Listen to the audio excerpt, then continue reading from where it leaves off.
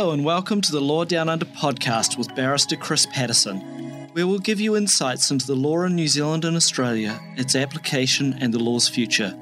Each episode features a new guest who will inspire your interest in the law and give you a greater understanding of the legal issues that help shape our justice system here down under. We thank you for tuning in and enjoy the podcast. I'm joined today with a very special guest who I'm deeply honoured to have join me on the podcast, Dr. Mele Vaitohi, who is a leading legal scholar on Tongan constitutional law. Mele has extensive career in law and governance and is the manager of the New Zealand Parliamentary Law and Practice team. She's recently completed her PhD in law at the University of Otago, where she focused on the effects of the 2010 constitutional reform in Tonga. In December 22, Mele collaboratively published a groundbreaking research report on improving Pasifika legal education in Aotearoa. Ula talofa malo I lile. Hello, Mele. How are you? Malo lile, Chris. I'm good. And may I just say first that it's been a pleasure to be invited and to be part of your podcast today. So thank you so much for having me. Oh, look, thank you. I was so delighted and excited, a little bit nervous actually, when you agreed to come on the podcast. I mean, I read the report and I thought, wow, this is amazing. We need to talk about this. We need to get you on the podcast if you were prepared to come. And actually sit down and have a good chat about Pasifika, their experience within legal education and also beyond within the legal profession, because this is a topic that needs more discussion. There's so much more to do, and Pasifika people have a real role and place within the profession. But we all need to work together to make that place fully inclusive for them. So thank you for coming on board. What I thought perhaps we could talk about is we could talk about the report and what was the instigation, or what led to it, what was the process that was followed, and then maybe we could talk about the findings and the recommendations. I think that's probably the right approach. I mean, are you comfortable if that's how we do this? Oh, sounds good to me. Okay. So, before we do, can you tell us a bit about your background? I mean, you're Tongan. You're in Wellington at Victoria University. What was your journey? What was your pathway? Yeah. So thank you. My journey actually started in Tonga, where I was born and raised. Then I went to the University of the South Pacific and did my undergraduate in law. Now that's in Tongatapu, in Tonga, the main island.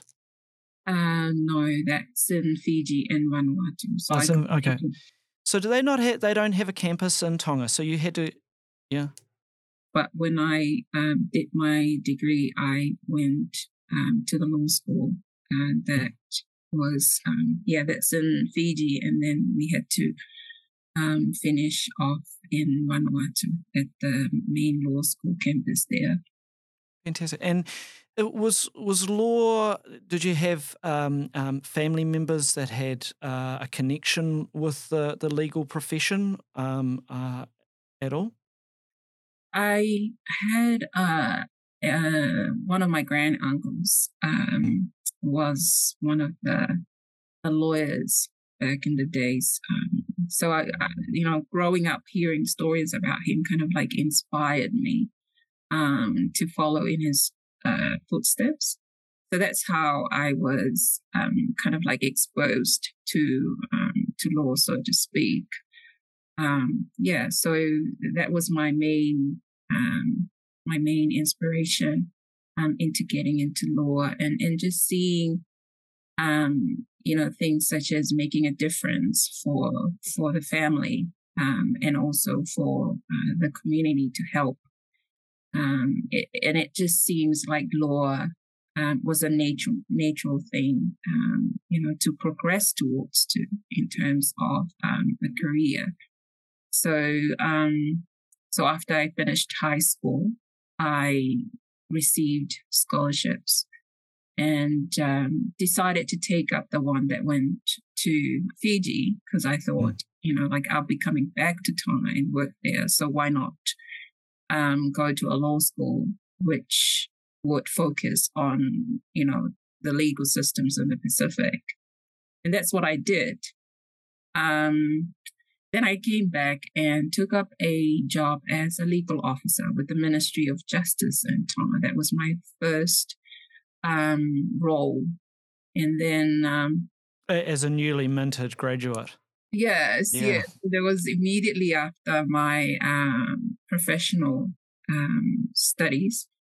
Got my my diploma, and then I went back and worked for the Ministry of Justice. So worked there, and then I was seconded to the Crown Law Department and was doing some litigation work. Then I took up further studies and went to London and did my postgrad there in international public law. Yep. And then came back home to Tonga and worked for a bit in Crown Law, and then finish up with Ministry of Justice, Public Service Commission, then Parliament, the Legislative Assembly, the Office of the Clerk. Then I took up a teaching role at the University of South Pacific Law School in Vanuatu. I just spent 3 years there. Then I went back to Tonga, back to the Ministry of Justice as Chief Executive. And that was right before I took up further studies here at Otago University. So that's how I ended up in New Zealand. Okay. Well, that's a really wide breadth of experience across the public law sector, both in Tonga, the UK, and now you're back here in New Zealand. Now, another area, sorry, we will get on to the report, but just another area that I picked up on is that you're an expert in the constitutional monarchy in Tonga. It's something that you've researched and you've written papers on, and how that works. And for listeners, some listeners may not know that Tonga has a royal family, and like I guess England and Wales, it is a constitutional monarchy. And operates there. It does have that division between state and the courts. So there's a Chief Justice in Tonga. There's usually what I've found appointed by either as an Australian or a Kiwi. I think the current Chief Justice is from Queensland, if I've got that right. Yeah. But that seems to work okay. Is that your perception?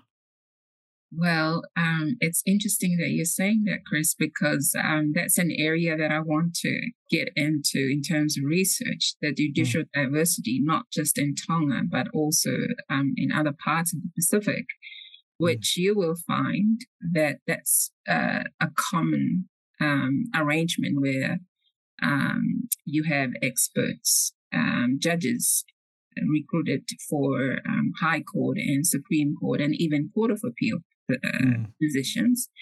And it's simply because of the sizes of these islands, you see. It's like the perception of the public is really, really important.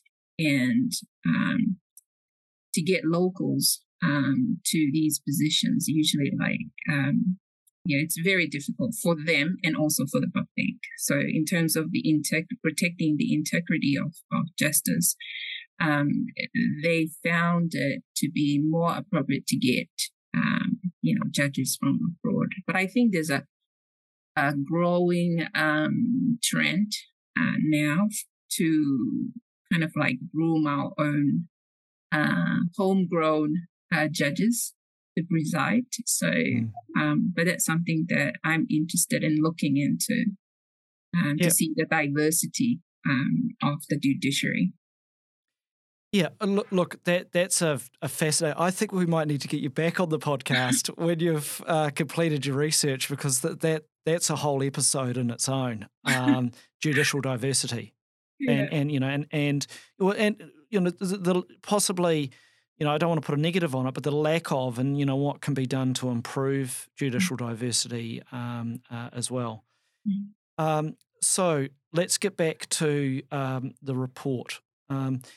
What was the impetus, or what kicked it off? What made you and your collaborators, who are involved in it, say, "Hey, this is something that we should research"? Yeah. Well, I think in 2021, that's when the Michael and Suzanne Boren Foundation actually awarded the grant to Victoria University under the leadership of Luaman Val Dame Winnie Laban, who is the Assistant Vice Chancellor for Pasifika at the university. And I think in terms of impetus, it actually emanated out of a discussion between her, Luaman Val, and the then Dean of Law, Professor Mark Hickford. And initially, the idea of the project came out of an interest to evaluate the interventions to support Pasifika achievements in law across New Zealand. And so out of that interest was the need to explore the issues such as, where do Pasifika sit with equity in Aotearoa law schools and the law profession? And, where do Pasifika sit in terms of, say, belonging, and where do they sit in terms of power and authority? So that's how the idea about the project, came about. And it was, that it has a long title to it. It was entitled "The Equity, Belonging, and Authority. How can law, policy, and practice support Pasifika in Aotearoa?" So in short, the project was called Improving Pasifika Legal Education Project, but that was the long title for it. So this project came about because I think at the time there was a desire to understand insights and lessons that can be learned from the experiences of our Pasifika people, and how we can use these experiences to improve on what the law schools and the profession are currently doing in support of, building a legal profession that is much more inclusive and, of course, reflective of the society that it serves. Something that you're interested in. Yeah, Mele, you're right. I do have an interest in this. I mean, I read your report, and I just thought this just fits in with one of my research interests, which is socioeconomic diversity within the legal profession. An article that I found, and look, for the listeners, I'll provide the links to it as part of the podcast notes. But an article that I found to be really eye-opening, certainly got me thinking a lot, was an article that Angela Melville, when she was at Flinders Law School about 12 years ago, wrote, called Barriers to Entry into Law School, where an examination of socioeconomic and Indigenous disadvantage. And when I both read your report and that article, the parallels just sat right with each other, that what she was finding in terms of Australian Indigenous people, Aboriginal law students and their experiences seemed to almost parallel and line up with what your and your collaborators found when talking with the Pasifika participants about their experiences. So, whilst both countries are going to have their own unique issues, it does seem to be that there is this marginalised group that is very much along racial grounds, that is not being fairly treated in law school and are being marginalised unfairly in an inequitable manner. And so, I mean, for me, I read it and went, well, this just reinforces, what your report is saying, that there are these barriers that exist, and they are creating inequities.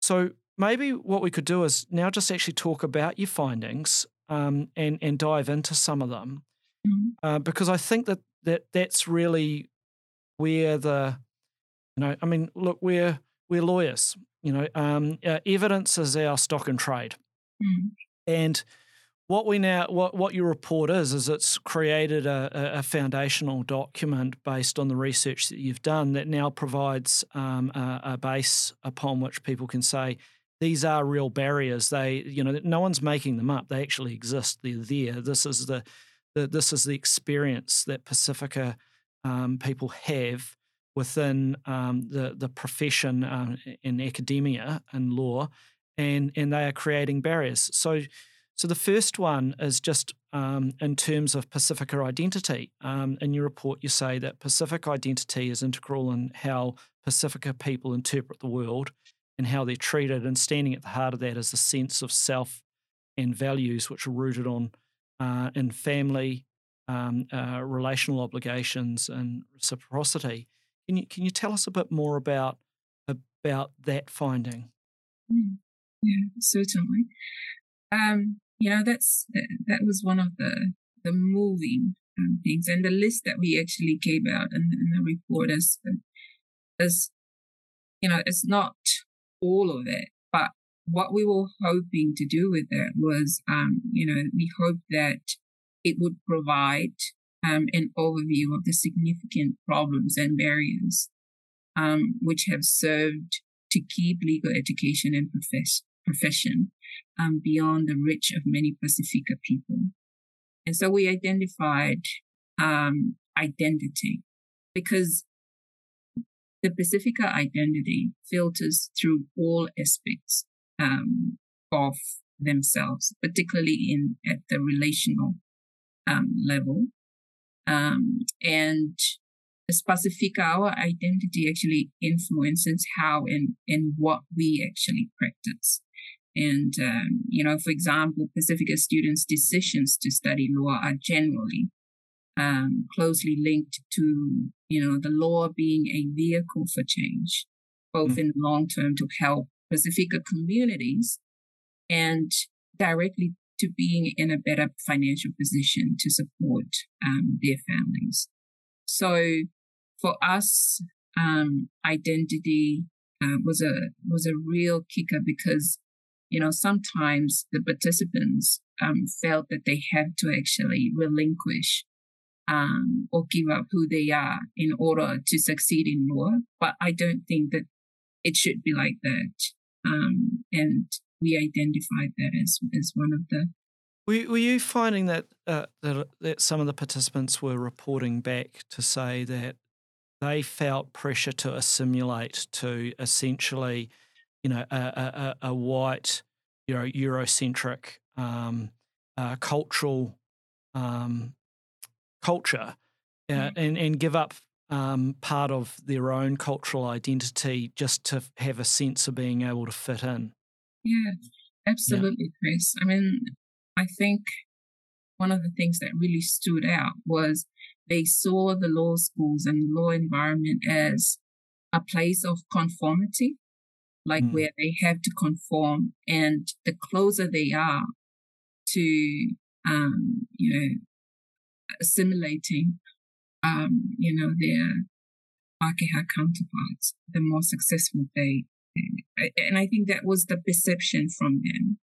But it was just disheartening to hear the stories coming through. And interestingly, it wasn't just stories that we heard from, people from who went to Auckland Uni or who went to, Otago. I mean, like all throughout Aotearoa, these are the, there was a consistent themes around identity, the importance of it, and the fact that the law school, it's just forcing them to give up some aspect of that, and that creates a big problem for them, especially around identity, because they feel like when it comes to the profession, they don't feel like they are bringing their whole selves into the profession. Yeah, Mele, I probably should have mentioned, just to put this into perspective, your report was also found that Pasifika makes up just over 8% of Aotearoa's population. Okay, so it's a significant group within our country, our society. Okay, but only around 7% of law graduates are Pasifika, and even less in the profession, 3%. So there's this real imbalance that is taking place where the graduates, and even more so amplified within the profession, doesn't accurately reflect, or doesn't fairly reflect, the makeup of our society. So we've got a profession that doesn't reflect or look like the people that it's there to serve. And that's got to be a concern, to say, well, why is that? What is getting in the way of Pasifika people being able to get into law school, succeed at law school, get graduate jobs within the legal profession and remain in the profession and succeed? Yeah.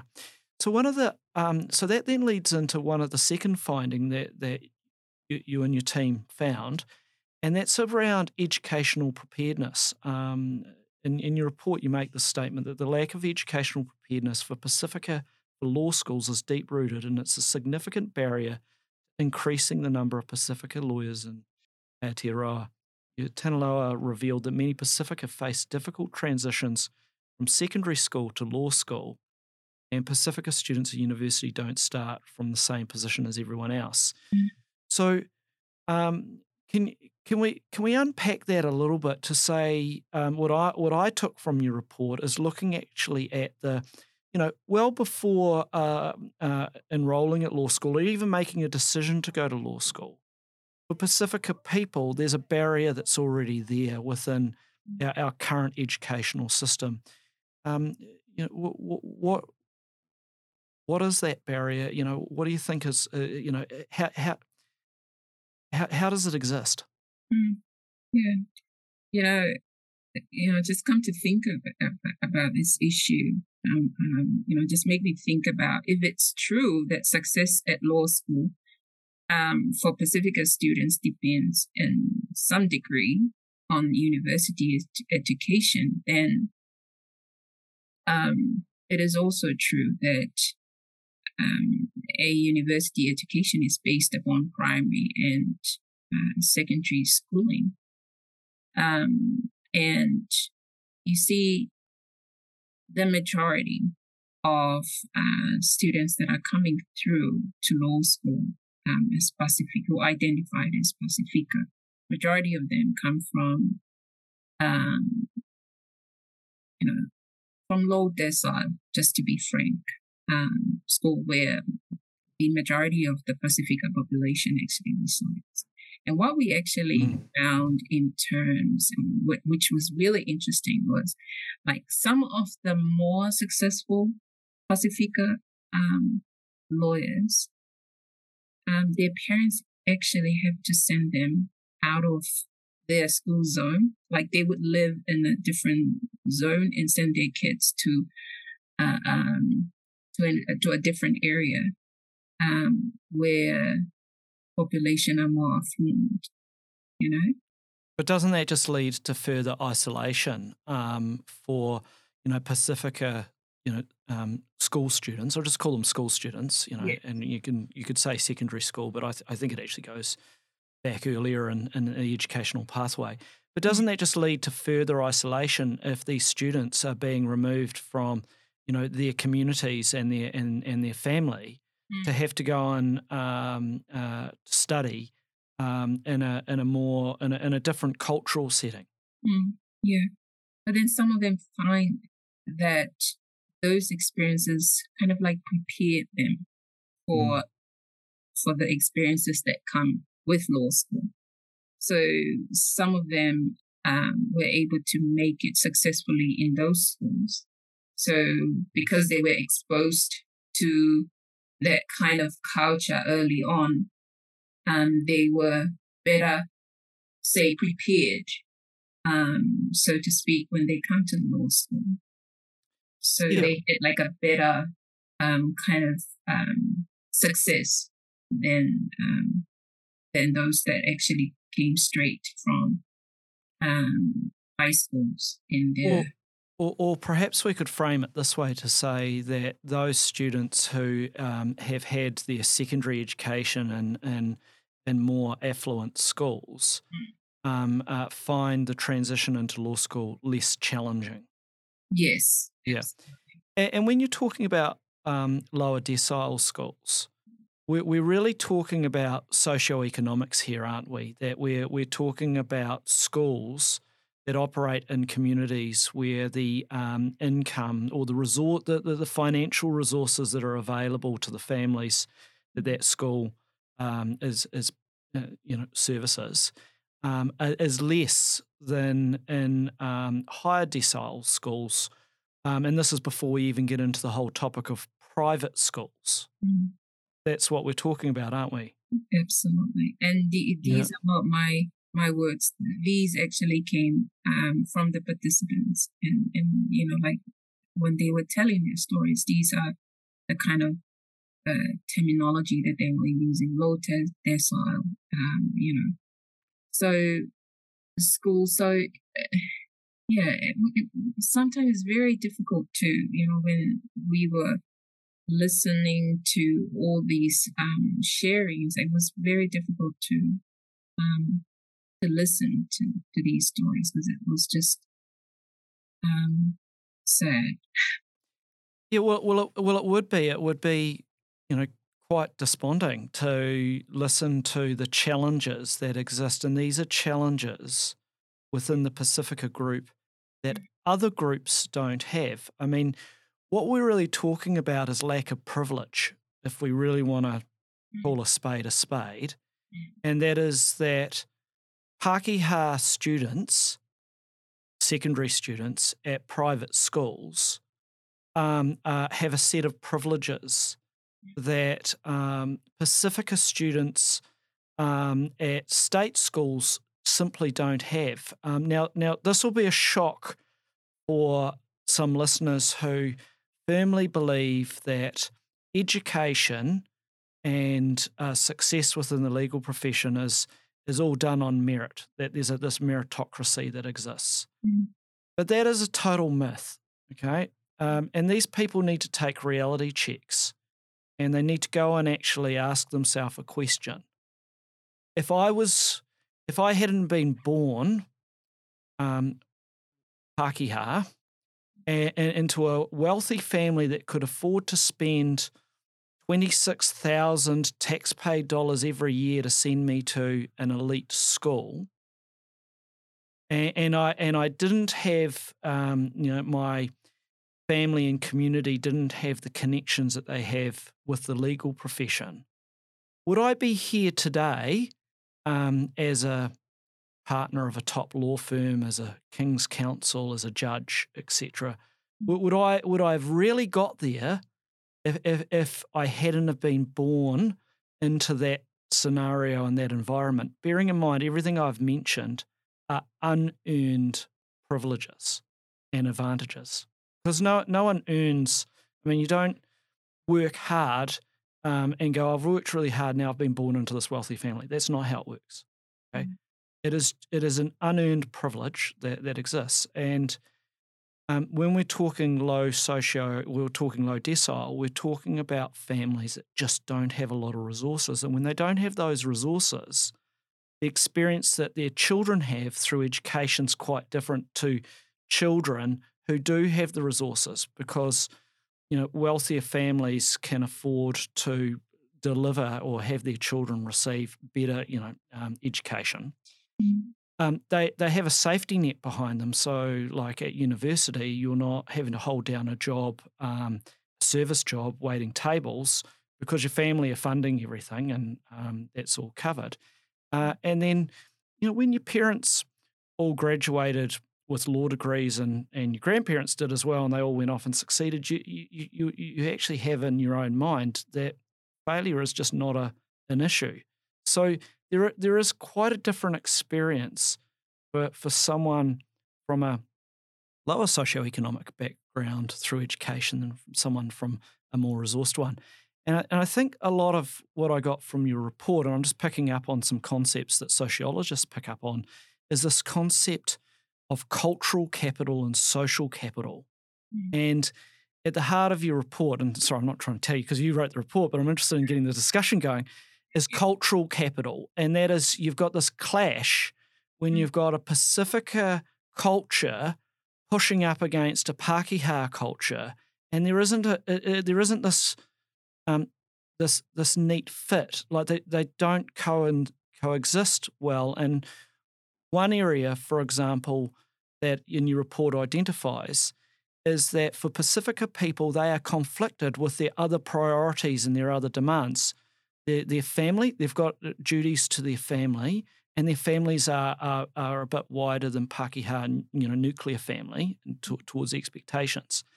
They've got their religious obligations because for Pasifika people, church is very important, and you've got to actually invest time and energy into that.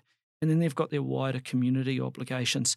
And for a lot of Pākehā students at university, they don't have those conflicts to have to deal with. They can just focus on their studies and extracurriculum activities of having a good time, playing sport or whatever that may be.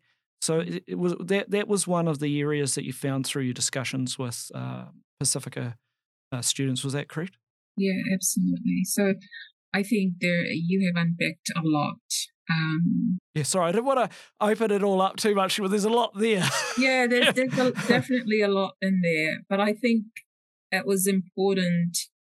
One of the main intended outcomes of the report was to actually shed some lights on those issues, because there's no way our non-Pasifika people would understand, what it's like to be a Pasifika here in Aotearoa.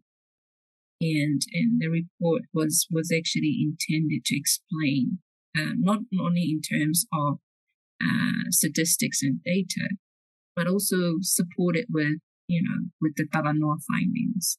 And then I think it's important as well that we understand that law has a social context. And there's an important dimension to law, that it's about human dignity. And if you're taking that out of the equation, then what is justice? So that was something that we constantly have to remind ourselves in terms of questioning the issues that we were confronted with, because it's very easy for us to kind of like switch back to the mentality of saying, okay, you need to prioritize, but then these people, these are their realities, these are their lived experience, this is who they are. And I think in law school and in the profession, they should be in the business of welcoming different diverse perceptions, worldviews, because that's the only way we can actually raise our bar on protecting human dignity. And look, you're absolutely right. I mean, what I noted in your report, one of the Talanoa participants described their experience in law school as feeling like a fish out of water, and I suspect they're probably downplaying what that actually is. Be- because when you go through and read your report, there's a theme in here of a real sense that these Pasifika students don't feel that they fit in law school. Like it's you talk about welcoming and that aspect of it. You just got the sense that it's much deeper than that. That there is a culture that exists within our universities, our law schools, that is set up to advance the interests of one group, and that's a Pākehā group, without being willing to welcome, accept, and to evolve and change. That we are a multicultural society, and that all members need to have a place in there and feel that they are that they are entitled to be there. That they're not a fish out of water, using this description in your report. Yeah, absolutely. Yeah. So what? Moving on, because I mean that was the finding, this lack of belonging. Another finding that you had is the teaching and learning, and that is that the participants reported that there was a sort of a current pedagogical learning environment setting within law schools that didn't support them to succeed, and sometimes even oppressed Pasifika. That and maybe there's this weaving theme through it, and that is there's this fixed way in which law school education is delivered, and you have to change to fit that. It's not going to change to fit, your your culture. Is that what you were picking up from what people were reporting to you? Well, Chris, as you may know, the legal fraternity, it's a very conservative, sphere, and it's very difficult for them to change. And we understand that, we get that, but I think it was important, just to hold the pen and generate knowledge around, the rigor and the resilience required of our Pasifika people to survive law school, as well as the cultural identity that underpins this, these things. So definitely, yeah. And there's quite a difference between surviving law school and succeeding in law school as well. And this is part of the problem. The cultural issue is that Pasifika culture is about being communal. Where people prioritize the collective over the individual, but our European legal culture, because we've inherited a large part of it from the United Kingdom, it's still there, is very much that westernized focus on the individual, and that creates a potential clash. But I'm really interested when you say it's difficult to change that culture. Is one of the difficulties, do you think, that those that are in control, that are in power of the culture, it's difficult for them to relinquish the power and give a bit up and actually allow a change, so that a marginalised group can have be less marginalised and have a bit more input to be more equitable. That's what I'm suggesting. Do you think that that's where part of the difficulty is that there are those within law school and the legal profession who don't want to let others in, and they've got an interest in keeping these barriers there? Yeah, the gatekeepers. Yes, the gatekeepers. And that's the difficulty for them, because what they're actually being asked to do is to actually be equitable. And if we want to have a profession that is inclusive, that is actually inclusive and equitable, they're going to have to do that. They can't just talk about it and say, "Oh, we want to be diverse, and we've appointed all these people," but a large part of it's just talk. What we actually need to see is action, and that needs to be measured somehow. Do you think that that's something that should be done? Yeah, absolutely. I think if I'm to describe the sort of approach that we used in terms of telling the stories and what we were asking um, in terms of recommendations, just to be flexible and to be Mm. and like be S- flexible and creative, because we feel that those are the two main things that would allow others to come through. If we will be um, welcoming in terms of the environment, but also in terms of the content. And that's why when we were talking about recommendation, we suggested some changes to not only to the pedagogy, but also to the curriculum, like what they yeah. are doing with the tikanga for Māori, for instance, because it's not just for the benefits of Pacifica law students, it's also for the benefits of other non-Pacifica students to understand the society, the issues that the Aotearoa society, have to grapple with.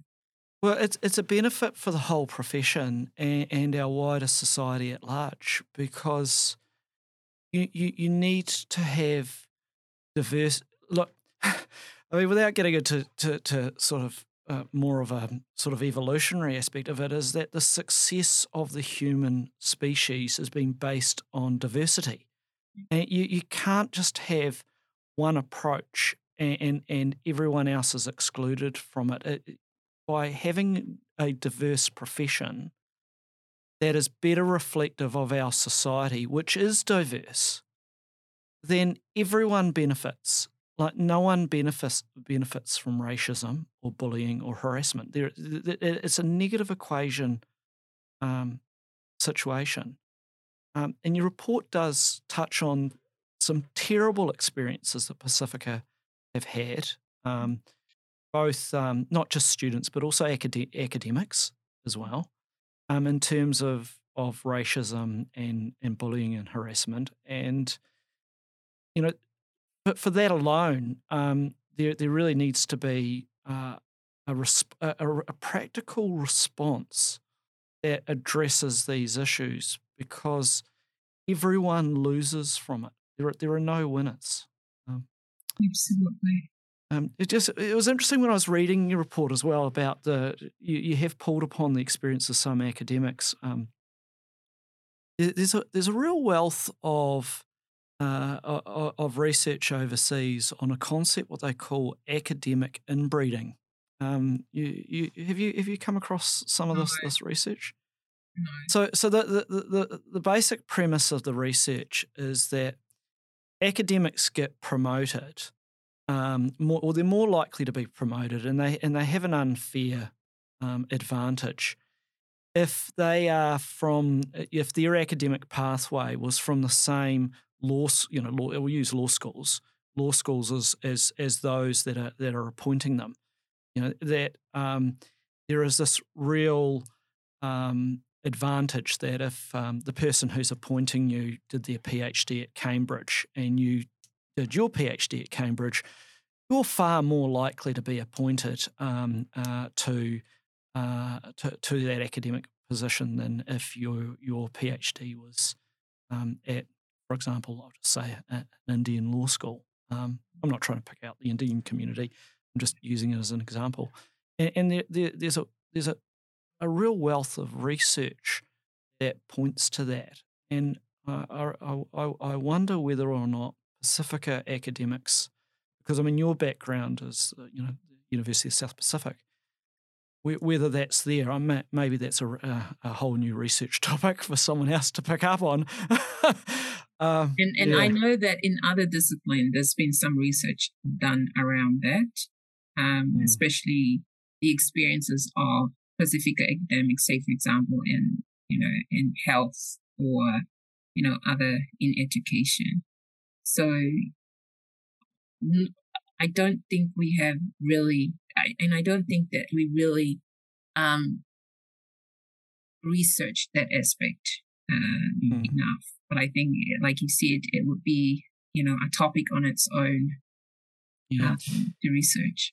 Because look, with your report, I mean, the report doesn't expressly deal with the issue of intersectionality, and when I say that for the listeners, what I mean is taking the different areas of inequality.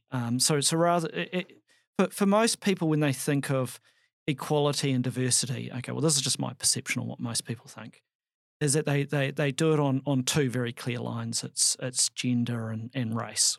Okay.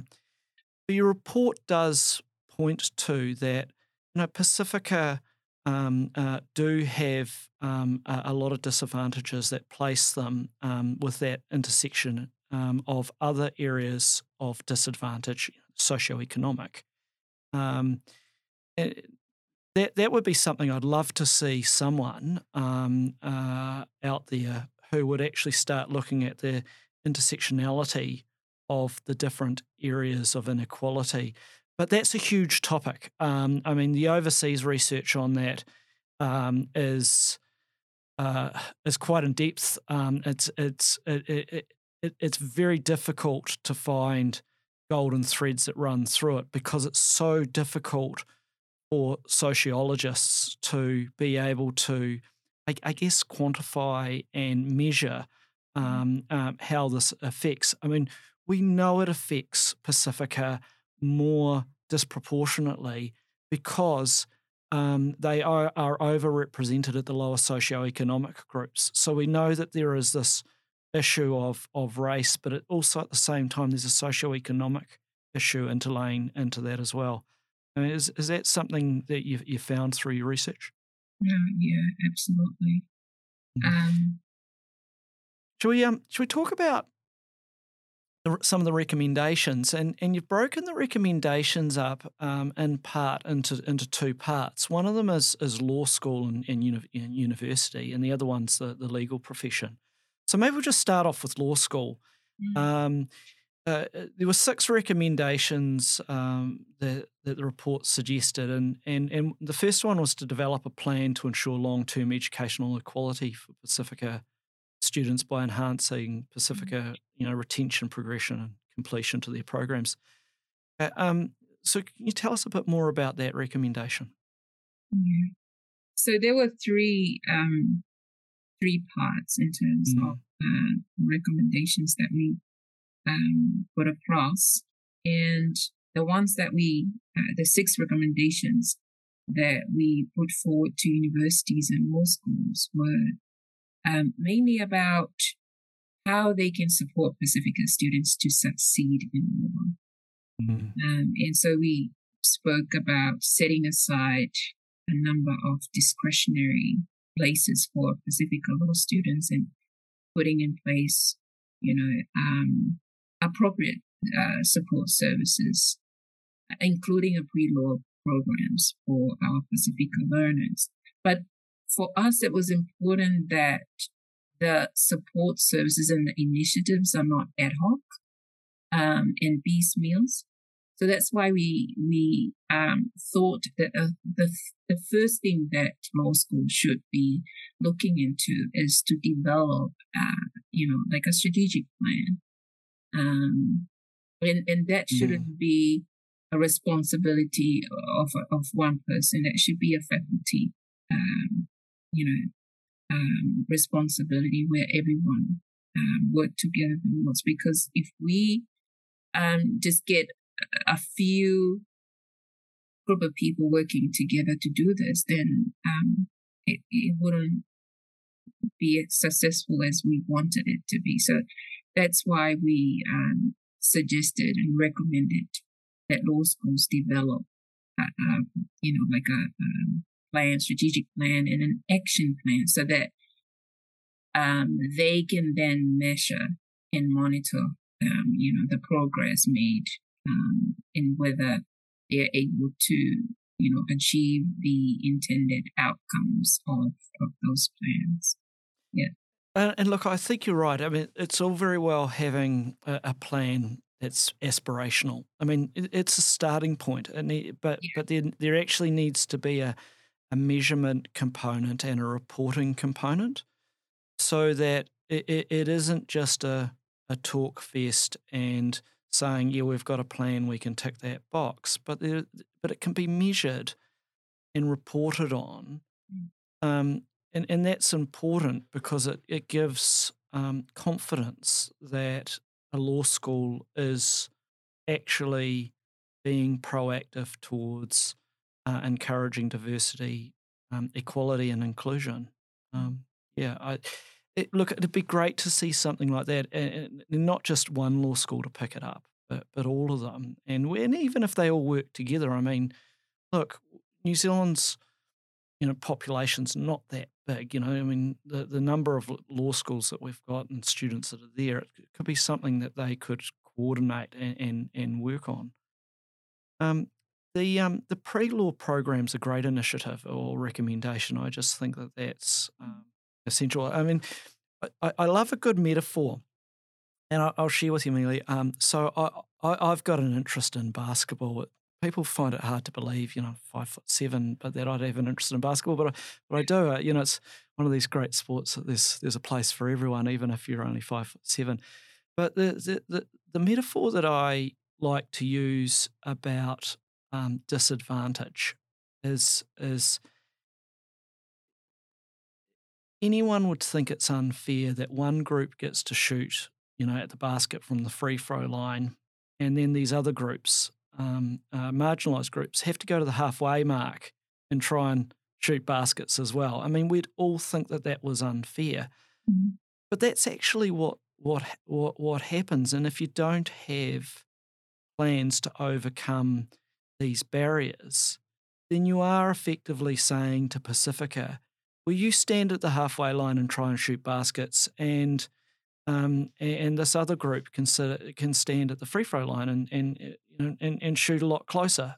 It's just unfair, and there needs to be a way of rectifying that. So I think that recommendation's fantastic.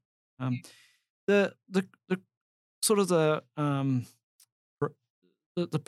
law school programs and their practices that they have as well, probably recommendations also that be looked at to diversify that, to be able to better welcome Pasifika people's views and values. That was another recommendation as well. Can you tell us a bit about that? Well, that was actually stems from the underlying principles under, cultural differences between Pasifika and, Pākehā culture, where Pasifika is more focusing on the communal, collective learning. And there was, in law school, there's a huge emphasis on, individual capacity, individual success.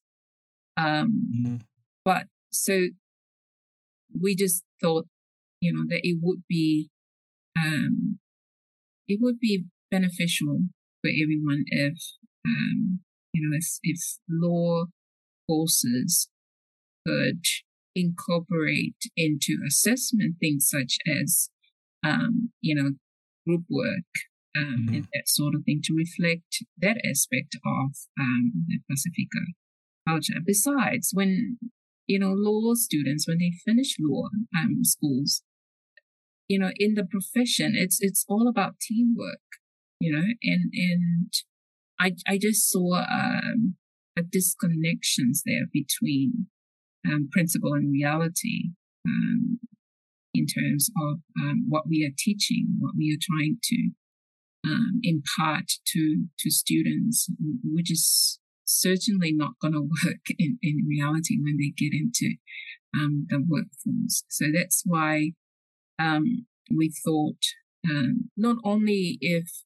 say, they'll have some, thematic areas in the mainstream courses to make reference to, some Pasifika case laws, or, how issues relating to Pasifika people, if it's social issues or social economic issues, but something that, that incorporate some Pasifika elements into it. Because for me, it does actually not only diversify the curriculum, but it also makes it more welcoming,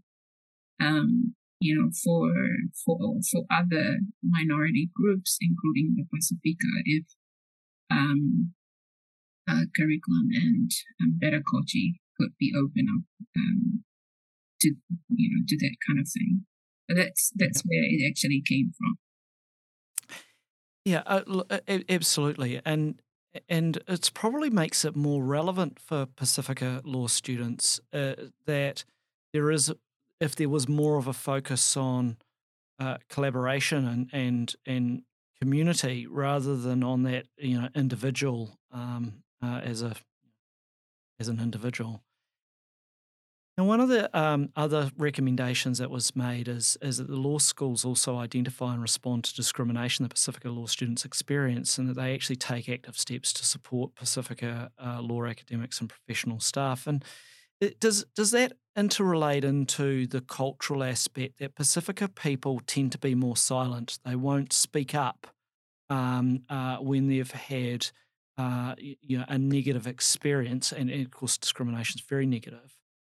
Whereas, Pākehā culture is more about the individual and the individual asserting their rights and speaking up about it. Is that part of a need to create a plan to be able to respond to discrimination as one area that needs to be addressed? Yeah, definitely. That's something that need to be addressed at all fronts, because of that culture of silence that Pacifica people have. And usually what we saw was, even when there's means for complaints, they usually don't feel safe, because there's no safe space for them to express those complaints. And so they tend to internalize these problems. Sometimes they even went into to the extent of blaming themselves for things that, it's certainly not their fault. They internalize these problems and make it their problem. Which is quite a different experience from a Pākehā culture where, not only the student is more likely to advocate their own rights, but their family are also, the ones that'll turn up. I mean, if you take it secondary school, I mean, if their child hasn't received the grades that the family believe that they should, they'll all turn up en masse and demand some form of restitution. Whereas Pacifica culture's not like that. That's not the way that Pacifica people approach conflict. Have I articulated that fairly, do you think? For dispute resolution in the Pacific, it's all about consensus. It's all about reconciliation. It's not about assertiveness or any of that sort of thing. But you see, that's one of the things that we also talk about in the report, is learning to walk in two different worlds. Yes. Yeah. Because it's it comes with being exposed to that. And then they have to learn to walk in a white man's world, and also retain who they are when they go back home, because they can't actually use the things that they pick up from law school back at home, because that would be a big problem. and they can't really like do what they picked up from being born into Pasifika family. You see, like most of the Pasifika participants in the research, they are first in the family to get into any tertiary education. And I think one of the realities that is not often acknowledged is the fact that, and like some of these kids in law school, they are forced to actually work 2 jobs while doing full-time studies at the same time. And I think that doesn't help with grades and stuff. And that's why we said, sometimes the ability of the students, Pacifica students, are not actually reflected well in grades because of these realities that they have to actually go through, because they have to work to help their families, to feed their families, and a lot of the families, they rely on them. And we also found that during the COVID lockdown, a lot of parents were laid off at work, and so huge responsibilities were put upon students to work to help their families during this period. But those are some of the insights that we took away from. Yeah, but these are all issues that many Pacifica people have to confront. As a reality, it's their reality on a day-to-day basis. That privileged groups don't have. They don't have to worry about these things. Even if someone said from a Pākehā family, "Oh, well, we made our daughter or son get a student loan," but they're ignoring the reality that, well, if the loan wasn't repaid, the families will just pick it up and sort it out, and that's not necessarily available for Pacifica people. They're not, for some Pacifica people, they're not only working their way through law school, literally, having to hold down jobs, but they're financially supporting their families as well. So it's almost like this concept, which is referred to as reverse inheritance, where you can't rely on your parents or your grandparents to pick up the tab and you've got the safety net there, and at some stage you're going to inherit a lot of money. It's actually in the reverse. You've got parents and grandparents who aren't working and they're impoverished, and they're looking to you to contribute to the family's resources, while at the same time having to study. So Pacifica students aren't going to law school on a level playing field. And this is where this whole concept that law grades are reflective of a meritocracy within academia is just a nonsense. But unfortunately, there are those that have a vested interest to say that law grades are reflective of capability and merit. They're not, because they don't reflect the reality of the students that actually had to earn them in the first place. Anyway, sorry, I'm jumping in there. Well, let's talk about sort of the last part for the law schools, but I think it segues into the legal profession, and that is actually creating platforms and mechanisms that will connect each of the various elements together, the law schools, the legal profession, the communities themselves, to talk about issues of law and justice together. And was it your sense from your research that there aren't the channels for discussion, and that is holding Pacifica people back? Yeah, absolutely. Yeah. We definitely saw that Pacifica people felt isolated. There's a distrust in the system. Definitely, some felt that, like remarks such as, like law schools is elitist, like it comes from a space, from that, place of not trusting, the system. but law schools are elitist. They are. They're not just in New Zealand. I mean, there's significant academic writing on the fact that law schools are elitist. They advance the interests of the elites, and that's how they're set up. I mean, a book that I've just started reading recently is a book called Pedigree by Lauren Riviera, subtitle "How Elite Students Get Elite Jobs." The first few pages of that, you just realise that law school is set up for for the children of the elite to be able to progress their way through into the top jobs. It's a systemic system. Or it's a system that's been set up for that very reason. Yeah. And as you can imagine, it's going to be very difficult because once it is systemic, it's very difficult to actually penetrate a system that has been, started in that way. But but what we felt was there's a distrust in the community, in the Pasifika community of the laws of the system, basically.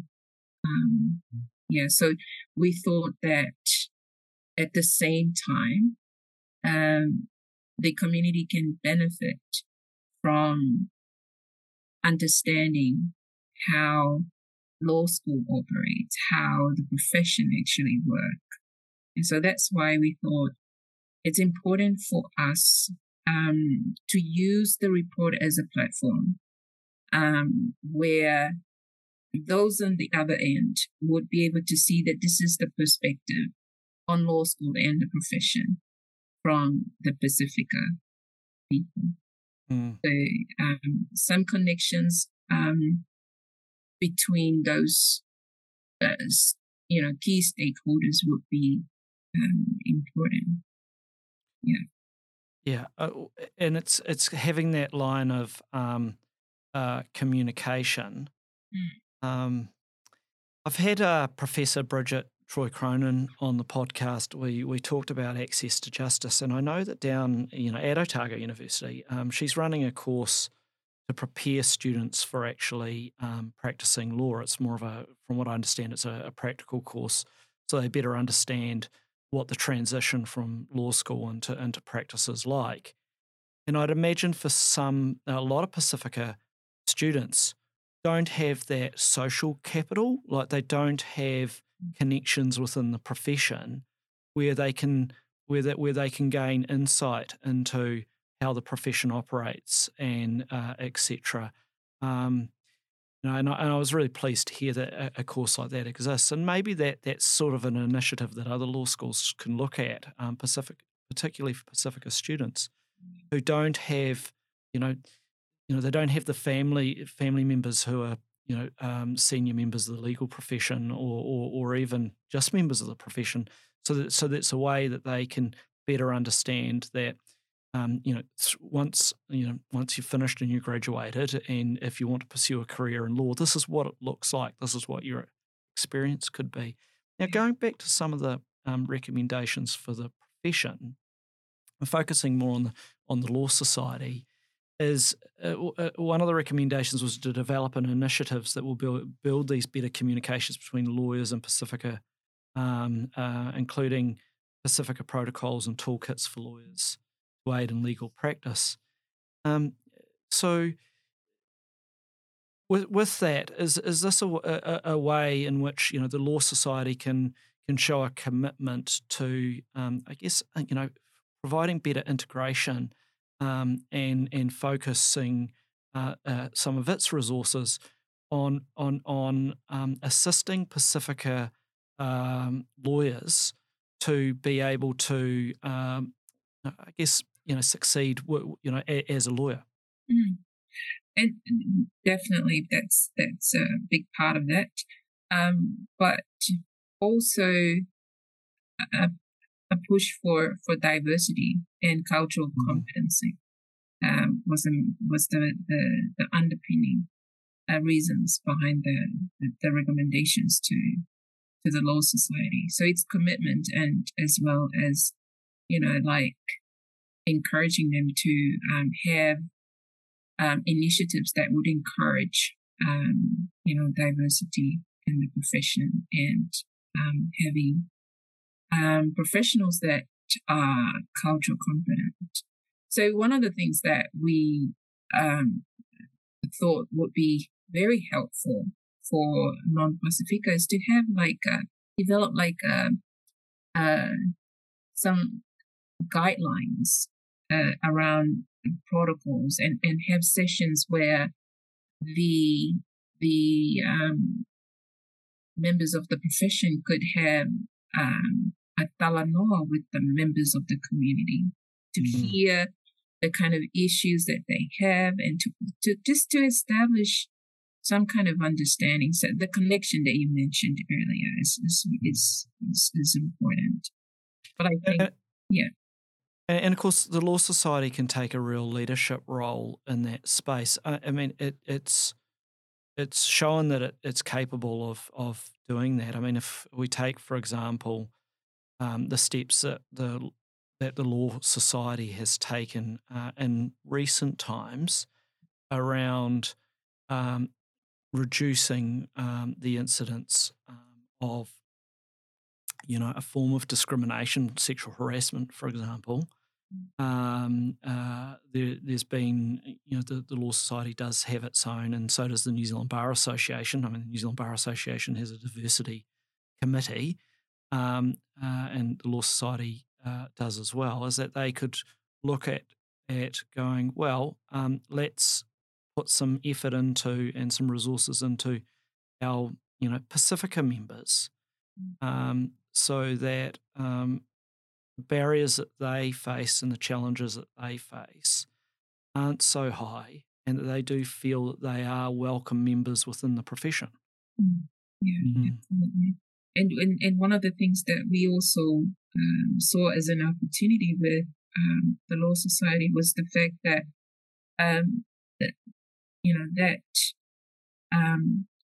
would not only resourcing Pasifika Lawyers Association, or supporting our Pasifika lawyers, but also professional development for non-Pasifika lawyers as well. Because they are the one that work with Pasifika clients, and I think it would be naive to actually assume that all Pasifika people would retain or prefer to retain Pasifika lawyers. But when we do not actually avail that as an opportunity, we are actually taking that away as a choice for Pasifika people, for Pasifika clients. So, yeah, absolutely. Well, I'm hoping that, and this is why I'm very grateful that you've joined me on the podcast. I'm hoping that this will hopefully be at least one, even if it's just a small, although without sort of doing too much of a plug, I did notice earlier in the week that the podcast has now exceeded 6,000 downloads, and I was quite taken back by that. But I'm hoping I'm hoping this has created, even if it is a small platform, for keeping the conversation going, keeping the tanaloa going, towards raising awareness and encouraging more communication within the profession and the law schools. As we sort of look towards ending the podcast, one of the proverbs that appears in your report, and it really resonated with me, is, an old Tongan proverb, that society is like a mat being woven, and it continues to be woven. And it's made up of many strands. But if we all work together, we can work on that mat.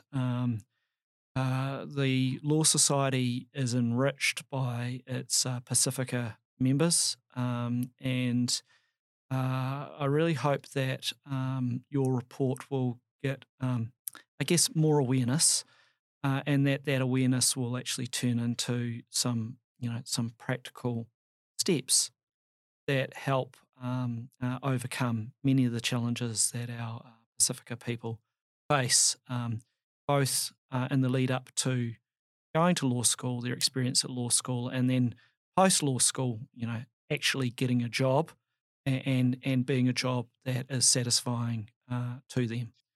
I want to thank you again, Mele, very much. It's been a real pleasure to have you on the podcast. I was a little bit nervous. I think I mentioned that to you before. But look, it's been really enlightening. So thank you for joining me. Oh, thank you so much, Chris, for giving us this platform to talk about the report and to create some waves about awareness and having discussions and conversations around the issues and recommendations in the report. We really, really appreciate your time and the invitation and to be here. Thank you. No, my pleasure. And look, let's please keep in touch. I'd really like to be able to connect with you again on my research topic, which is socioeconomic diversity within the legal profession. I've got a long way to go with it. There's a lot of work to be done, but I do see, that intersection sitting in there. It sits in a real proper place, and it needs some light, illumination shined upon it, so that we can help actually work towards a more equitable and fairly diverse profession that properly reflects our society and the people we serve as lawyers. Absolutely, and we'll be delighted to help it in any way I can. Please, my. I do. I know where to track you down, actually. I think I was a bit like that article by Angela Melville. I tell you, it took me, and I actually think I'm quite good at tracking people down. It actually took me a couple of months. But to be fair, she left academia and she's gone into a state agency into Australia where she doesn't want to be found. So, but I'll, again, as I said, I'll have her article on the reading list as well as I might as well throw in a few of the other academic papers and books on diversity and equality and inclusion that I found really interesting that I've been reading the last few months. So I'll throw them on there. Look, let's keep in touch. I do have your number, so you will hear from me. Thank you again. Thank you, Chris. Have a nice day. Thank you. Same to you. Thank you for tuning in and listening to this episode of the Law Down Under podcast. You're welcome to join in on the discussion via my podcast page, which you can access at patterson.co.nz. That's patterson.co.nz. Thanks for supporting the podcast and tune in again for more on the law, its application, and the future of the law here down under.